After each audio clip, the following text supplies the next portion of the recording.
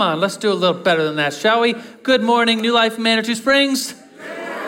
Good morning. Praise the Lord. Good to see a lot of you in here. I want, if you don't mind, Tom and Karen to stand up real quick. If I could just honor you. On Friday, they celebrated a wedding anniversary, 56 years. Well done. Well done. You may be seated. I was texting them back and forth, and they said, it seems like 56 years has gone by so quickly. That's the blessings of the Lord. That's a place of honor in our church for you guys. So thank you for being a great example of marriage. I want another couple to stand up, a much younger couple to stand up and come forward. We're going to pray over a couple. If Jay and Ethan, you guys could come on up here. This is if you guys know Jay and Ethan, come on up. Jay and Ethan, Jay's very pregnant, and so they're due in end of October, and Ethan is in the Air Force. Thank you for your service. He's going to bring Jay back to their home in Illinois, then he's going to come back, finish his assignment here, and maybe go to Wyoming. We're still wondering like what's going to happen. So they're moving. This will be Jay's last Sunday with us, and they've been serving at this church.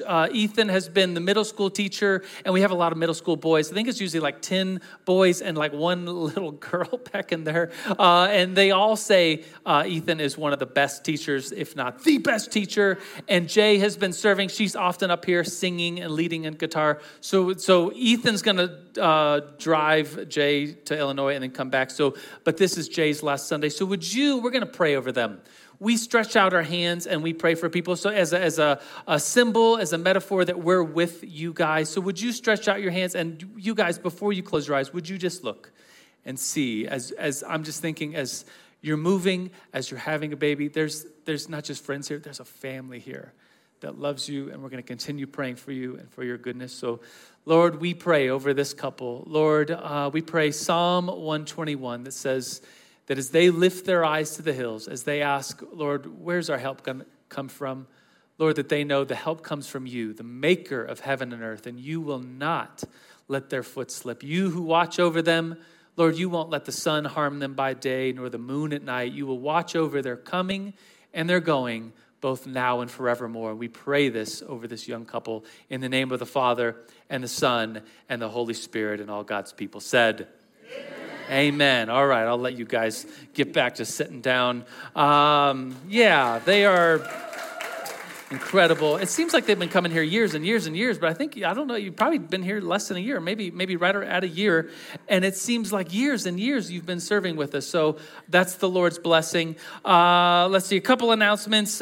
We have incredible ministries. You know, we exist as a church to make disciples of each other and to go out from here and make disciples and tell people about Jesus, and we have a lot of great ministries. Two of them are our men's ministry, which I have to hands down say wonderful things about our men's ministry. A lot of churches don't have men's ministry. It's like, it's too hard to gather the men. We'll do an event here and there. We have a legitimate men's ministry led by Chris Ayers right over here. Give a wave, Chris Ayers. God bless you. And we have a retreat coming up next month, September 8th, 9th, and 10th. Everybody pay attention to this, men and women, because we need to get the word out. This is an incredible retreat. It's not cost prohibitive, $25 all your meals, and includes a t-shirt. And it's wonderful. If you've talked to some of the men in here, I bet half of the men in here or more have been. And it's a wonderful time. The theme this year that KJ wave in the back, he's in the very back corner back there.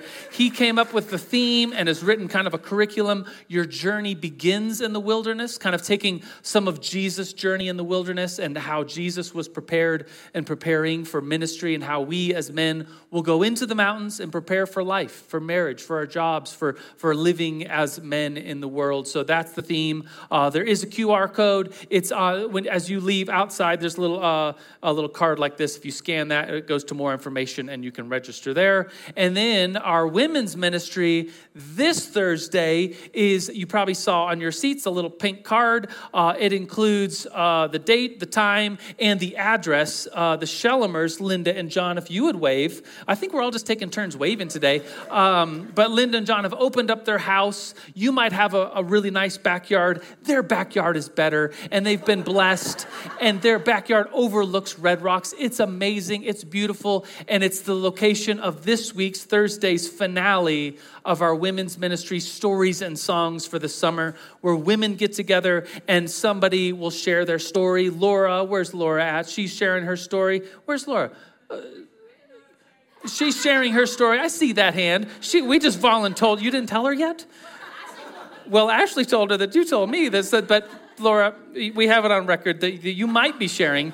Jenny Sue, would you wave? She's definitely sharing. I asked her this week. And then Sarah Breyer, I don't know if she's sharing their stories. And so women, this is truly a great, you might have friends in your life that are like, I don't know if they would come to church. If I invited them to church, they might say something like, I don't know if organized religion. I don't know if I want to come to church. But how about someone's backyard? It overlooks Red Rocks. There's snacks. There's other women celebrating and sharing their own stories. So this is a great opportunity, truly, for women to gather and to invite women who might not come to church, but just want to come and hear another woman's story and have a wonderful Thursday night. So those cards are on all your seats. Let's begin to study the Word of God. All of that was just a prequel to the introduction of the sermon. I mean, what are we at? Like 8 minutes in so far? We haven't even started. We haven't even introduced the topic yet for today. And today's topic, it's going to be kind of like this. Are you ready to see what I'm going to do? It's kind of like this.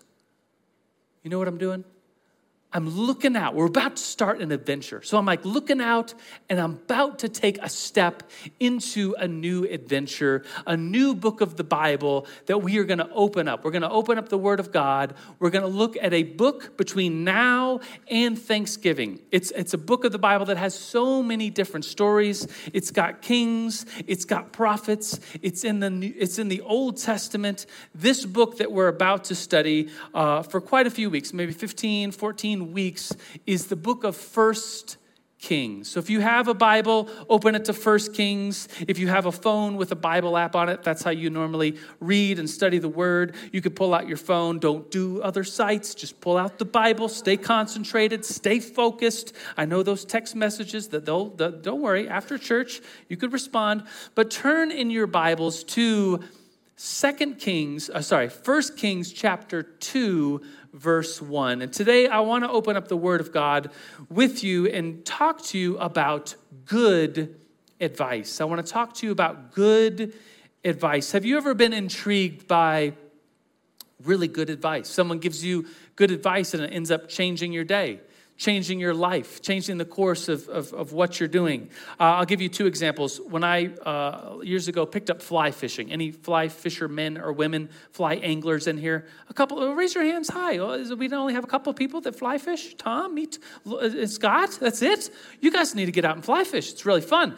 But it is very, just aggravating. It's a hard thing to learn. So when I picked up fly fishing, I was on my back cast snapping off flies. And this is like 20 years ago when $3 a fly was very painful for me to lose. And it wouldn't be that nice now either. But I was snapping these things off left and right, probably 10 every time I went fishing. I'd fish for like 2 hours. Half of the time, I'd snap off 10 flies, have to spend 5 minutes retying a fly, and just I lost another fly. And every time, I would back cast and they were snapping off flies. I was so frustrated. I asked a fellow fisherman that I didn't even know down the river. I was like, I keep snapping off flies. What am I doing? What's wrong with me? And he said, well, let me see you cast. And so I casted, and sure enough, as I'm casting, I snap off a fly. And he very quickly says, oh, all you need to do is when you're back casting, wait a second, and then cast forward. And I started doing that, and I have never, since that day, since a random stranger gave me advice, snapped off a fly on my back cast. All I needed was a little tiny piece of advice. Here's another example of good advice. In my early 20s, starting the job at New Life Church, I was an associate pastor with the college ministry. I did that for years and years. And I remember my first couple months of the job and getting that paycheck from like a real big boy job of like full-time work. And it's like, wow, I'm rich. I got so much money. And I sat down with a guy and he was helping me with my taxes. And he said, Joe, let me give you just the classic advice for money and saving and spending. He said, live on 80%. Have you heard this advice? It's just common kind of classic advice. Live on 80%. Don't even look at 10%. Put that into savings. Don't even look at another 10%. Give that to the church. Tithe. Give to the kingdom of God. Don't even think about it. Just right off the top, 10% goes to saving. 10% goes to tithing. That's what tithe means, a 10%. And you live off 80%. And I was like, oh, okay. I never really heard that before. Or maybe I did and I didn't really pay attention. But now I'm at a place in my life where, I could do that. That makes sense. And so for the last, 20 plus years, I've been doing that. And looking back, I was like, wow, we have a savings. We've been giving to the church this whole time. What a wonderful thing with my finances, like that little piece of advice was. Today, I want to share with you some advice about life. From the Word of God, a lot of people pay big money for counselors, guides, advisors, life coaches. And today, what I have for you from the Word of God, not my advice, but advice from the Word of God, is a very quick 2-sentence piece of advice about life. And if I was to summarize it, I would title it this. The title of today's sermon, coming right from this passage of Scripture, is this: to keep God's decrees, commands, laws, and regulations. This is the title of today's sermon. It's what David tells to Solomon. David's the father. He's the king. The next king in line is his son. On his deathbed, the gist of what he says, this advice he gives for life, is to keep God's decrees, commands, laws, and regulations. So would you stand with me? We're going to read this passage. Once again, 1 Kings chapter 2, starting in verse 1. The advice itself is just going to be 2 sentences, so lean your heart into what I'm about to read from the Word of God. It says this: when the time drew near for David to die. So we have David, the David of David and Goliath, the David who becomes the great king uniting the tribes of Israel, the great anointed Old Testament figure that is Christ-like, Messiah-like of the Old Testament. This guy, this man, David, is about to die, and he gives a charge to Solomon. That's his son. Verse 2, I'm going the way of all the earth. That's a euphemism. He's about to die. He's on his deathbed. He said, so here starts the advice. So be strong and act like a man. And that phrase has maybe been hijacked by our society. Be a man. And what that means is, it's don't ask for directions or, fighting and drinking and womanizing. Be a man. That's not what being a man is. Being a man is courageous and giving and like Jesus and following the ways of the Lord. So David directs Solomon, be strong, act like a man. Verse 3 says this: and observe what the Lord your God requires. Walk in obedience to him. Keep his decrees and commands, his laws and regulations, as written in the law of Moses. Do this so that you may prosper in all you do and wherever you go, and that the Lord may keep his promise to me. So David then quotes the Lord, a promise given to David from the Lord. This is the Lord speaking now. If your descendants watch how they live, and if they walk faithfully before me with all their heart and soul, you will never fail to have a successor on the throne of Israel. This is the word of the Lord. Thanks be to God. Christ is in our midst. Let's pray. God, we want to honor you with our lives. We receive this advice that's in the Word of God, that we should, with our lives, keep your laws, your decrees, your precepts, your statutes. We should live our lives according to your ways. And you promise us that if we do that, we will be blessed, we will prosper. So, Lord, we thank you for this word today. May we dive into it. May the words of my mouth, the meditations of our heart be holy, pleasing and acceptable to you, Lord, our rock and our Redeemer. We love you and praise you, Father, Son, and Holy Spirit, and all God's people shouted, Amen. Amen. You may be seated. This first point is a direct quote from what I just read. It's quite simply to walk in obedience to him. Walk in obedience to him. That's the gist of this advice that David gives to Solomon, to stay on the right path, to walk according to the ways and the laws of the Lord, to not take a black and white decision and make it gray. You know what I'm talking about? If you've been there before, trying to justify your decision, you know what you should be doing. And you want to go down this path, though, so we make it a gray area. You know what? Everybody's looking at me like I'm crazy. You know what I'm talking about, don't you? Like we justify things. We know we're supposed to, really, we're supposed to go here, but we would like to go here. And so we justify. We think, oh, well, other people are doing it. This won't hurt too bad. Or maybe the ends will justify, this trail that I want to blaze right here. Or I'm just going to have a little fun. The Lord says, follow my ways, and you'll actually be blessed. This other way, this way of darkness, it seems like it could be fun. It seems like there could be blessing and goodness there. But no. The real way of the Lord is to stay on his path, and that's the real way of blessing. You see, David is giving this advice. The book of 1 Kings begins with this wonderful piece of advice.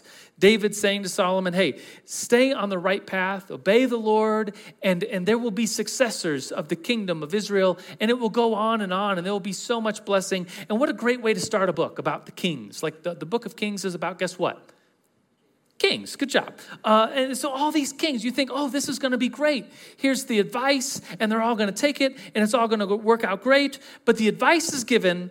Solomon starts to take it. Like next week, we'll talk about Solomon asking for wisdom. The week after that, we'll probably talk about Solomon's temple. And then it goes downhill from there.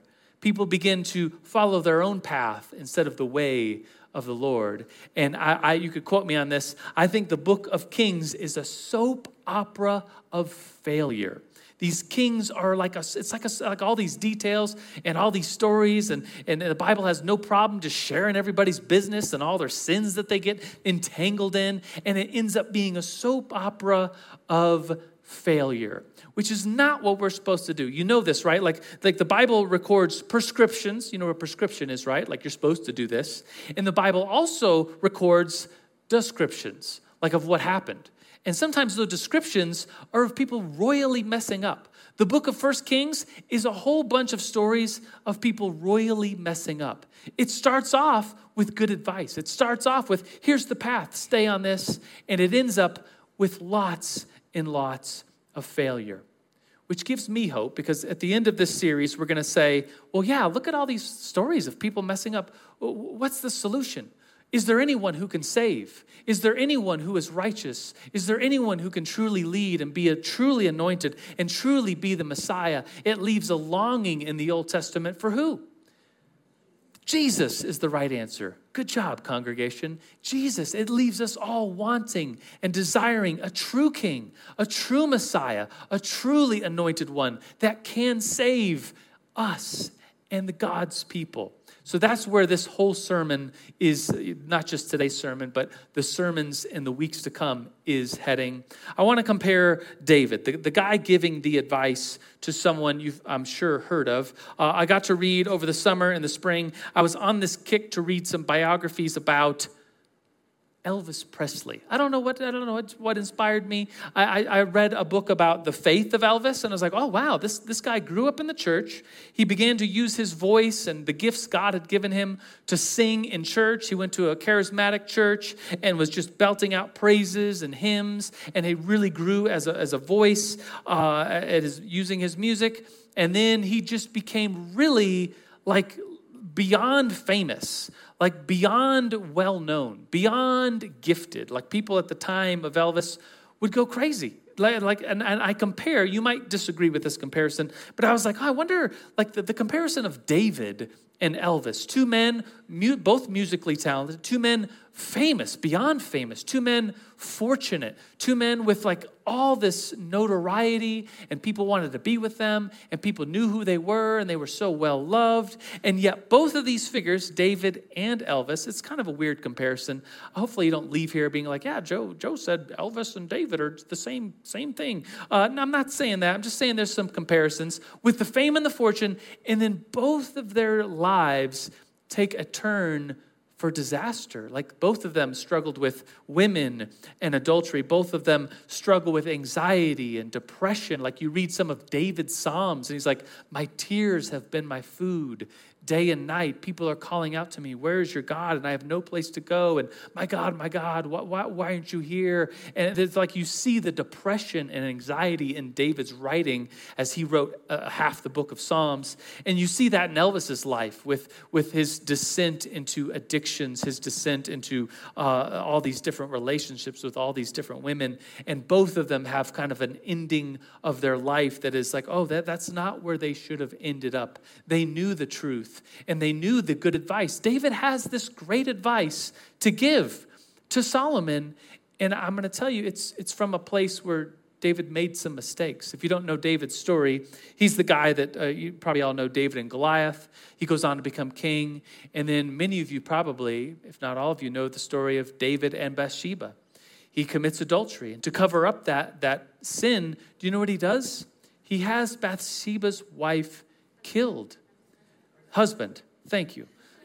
Uriah the Hittite. Can you imagine, like to cover up this one sin, has her husband killed, like murders this other man to cover another sin. Like how far he has fallen. And it's out of those mistakes that he writes Psalm 51. Are you familiar with Psalm 51? It's a psalm where David goes to the Lord and repents. Have mercy on me, my God, according to thy great mercy, according to the multitude of tender mercies. Blot out my transgressions. Wash me thoroughly from my iniquity. Cleanse me from my sin. Make me whiter than snow. You're the one who is able to do that. Though my sins are like scarlet, you will wash me and make me new by your sacrifice. It's a beautiful psalm of repentance. And it's advice. It's a psalm that can only be written out of turning from disaster. So David is the one giving this advice to his son Solomon, and it's from a place of, well, he's gone through life. He has made some good decisions, and he's made some really poor decisions. And on his deathbed, he tells the next in line, his son, you need to follow the Lord's ways. That's actually the blessed life. You need to follow the Lord's precepts and his decrees and his ways and not end up on a path of impurity. Do not end up on the path of darkness. Stay with the Lord. Stay on his path, and that's where blessing comes from. That's point number one. This is point number two. It's continuation. Point number two is this. If you're taking notes, walk in obedience. That was the point number one, so that you may prosper. This is what blessing really looks like. We see in the book of 1 Kings 22 chapters of starting off pretty good and then ultimate disaster. Starts with David. He dies, gives the kingdom to Solomon. Seems like it's got a pretty good start. We'll look at next week, him asking for wisdom, him building a temple, and then Solomon's own life it does not end up very well. He passes the kingdom to his son. That ends up horribly. The kingdom splits. And then for another, I don't know how many chapters, it's king after king failing to worship, failing to lead the generation and the nation to God. There's a prophet who rises up to warn the nation. His name is Elijah. So if you're wondering, is that the book with Elijah? Yes. 1 Kings is the book with Elijah. So we'll get to all those Elijah stories if you're familiar with the prophet Elijah. He tries to warn. He fails. The nation still is falling apart. People are not turning back to God. People are not following this advice that David gave to Solomon and saying, if you follow this, all your successors will be blessed and prosperous, because that's what blessing and prosperity looks like. It looks like following the Lord. So walk in obedience so that you may prosper. Point number three, that was a quick point. Point number three is blessed are those whose ways are blameless. This is the first lines of a very special psalm. Do you know what the longest psalm in the Bible is? Anybody know? Psalm 119. It has 176 verses. It's the longest chapter in the whole Bible. In fact, if you just open up your Bible, most of the time, you'll just end up right in Psalms. In the middle of the Psalms is Psalm 119, which is kind of fun. And it's such a big psalm that you're just like, wow, we're still on this psalm. It's pages and pages. 176 verses, 22 stanzas. Do you know about this psalm? It's kind of, it follows, you know what an acrostic is? Like when the first line of a sentence starts with a certain letter, you could spell out words. Or in this case, Psalm 119 spells out the alphabet. It's the Hebrew alphabet, Aleph, Bet, Gimel, Dalet, Hey. I should know the whole thing. I took a year of Hebrew, but that's all I know. That's all I can remember. That's 20 years ago. But the whole Hebrew alphabet, the first stanza of 8 verses, every verse starts with a word that starts with Aleph or A. The next one is B or Beit. And it goes to 22 letters of the Hebrew alphabet. It's the ABCs, literally, of Hebrew, and the ABCs of faith. And tradition has it that this psalm was written by David and taught to his son Solomon.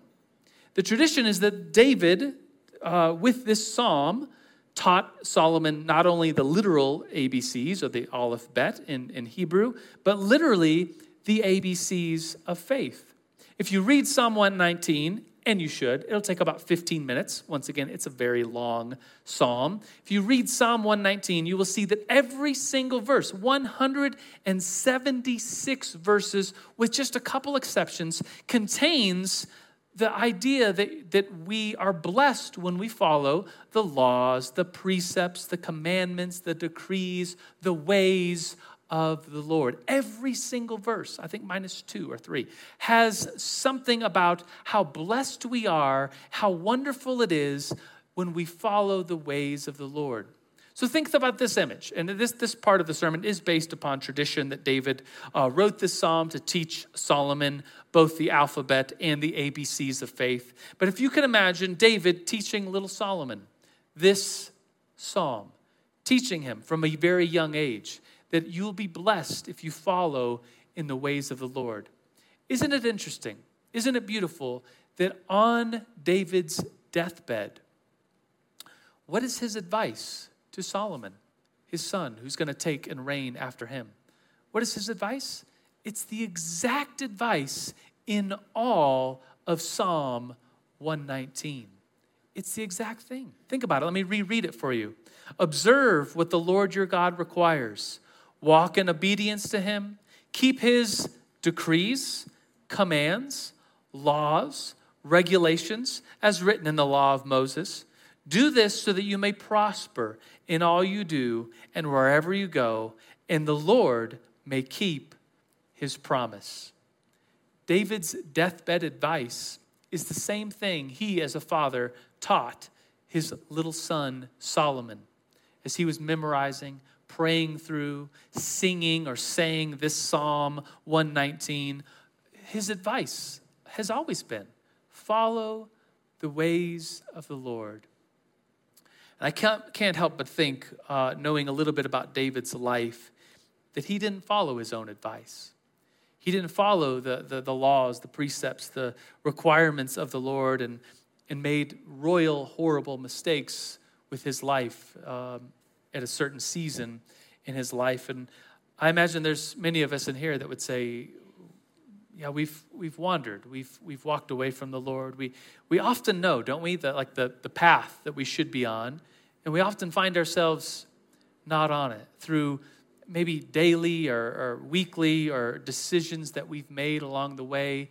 We end up in a place where I shouldn't be here, and we maybe one day kind of wake up and recognize, like, oh, I need to lay this aside. I've gotten weak. I've gotten addicted. I've gotten so far from where I'm supposed to be.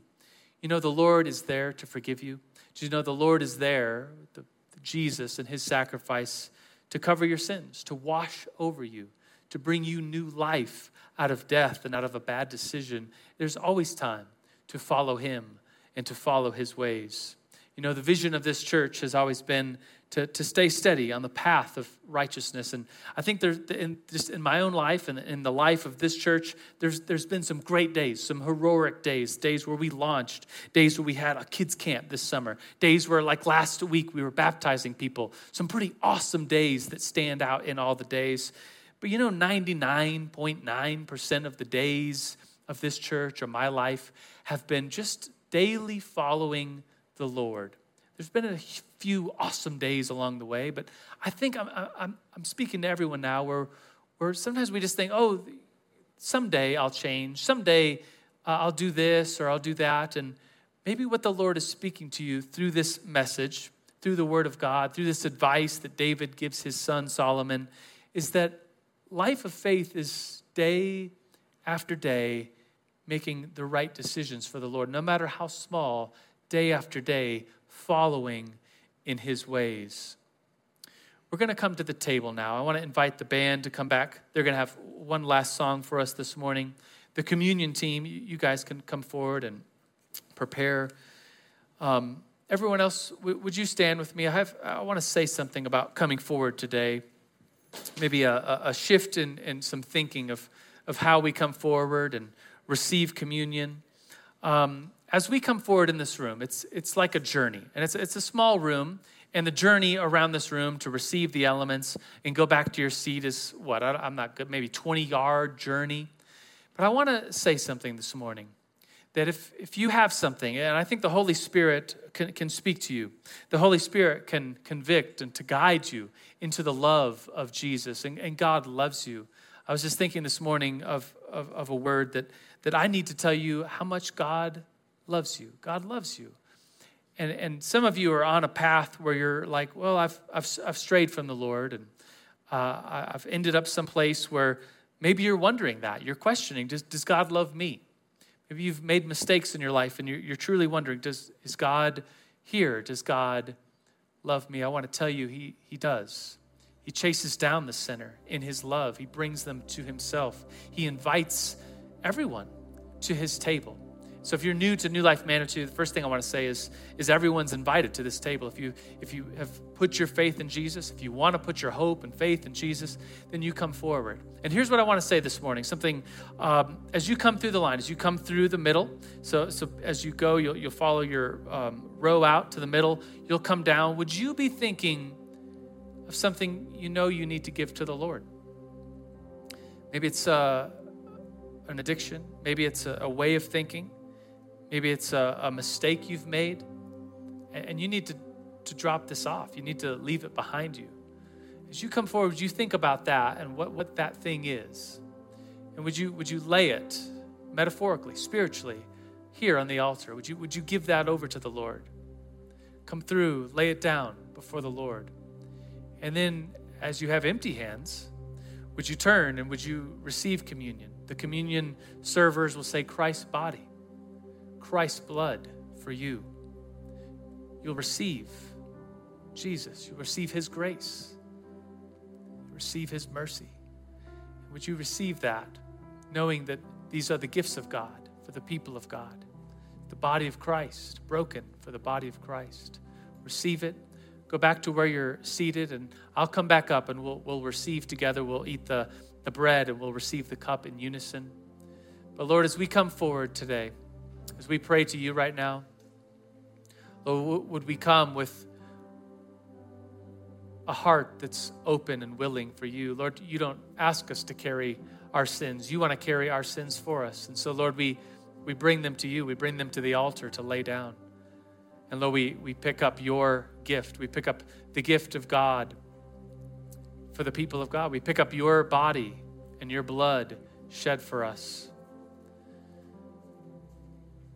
And in this moment, I'm just thinking of, Lord, how some of us have maybe gone to someone's house to have dinner, and we've forgotten to bring something. It's an image I often think about for receiving communion, that we come to your house and we look at ourselves and we think, I've forgotten to bring something. I don't have anything. I didn't even bring flowers or a drink or anything. I have nothing to give. And Lord, you welcome us into your house. You stand at the door and knock, and you invite us in to your place, to receive a meal from you, a meal of forgiveness, a meal of hope, a meal of your sacrifice for our sins. So Lord, it's with that we come to your table, but we come willing. We come opening the door to what you have for us. We come in your love, in the name of the Father, the Son, and the Holy Spirit.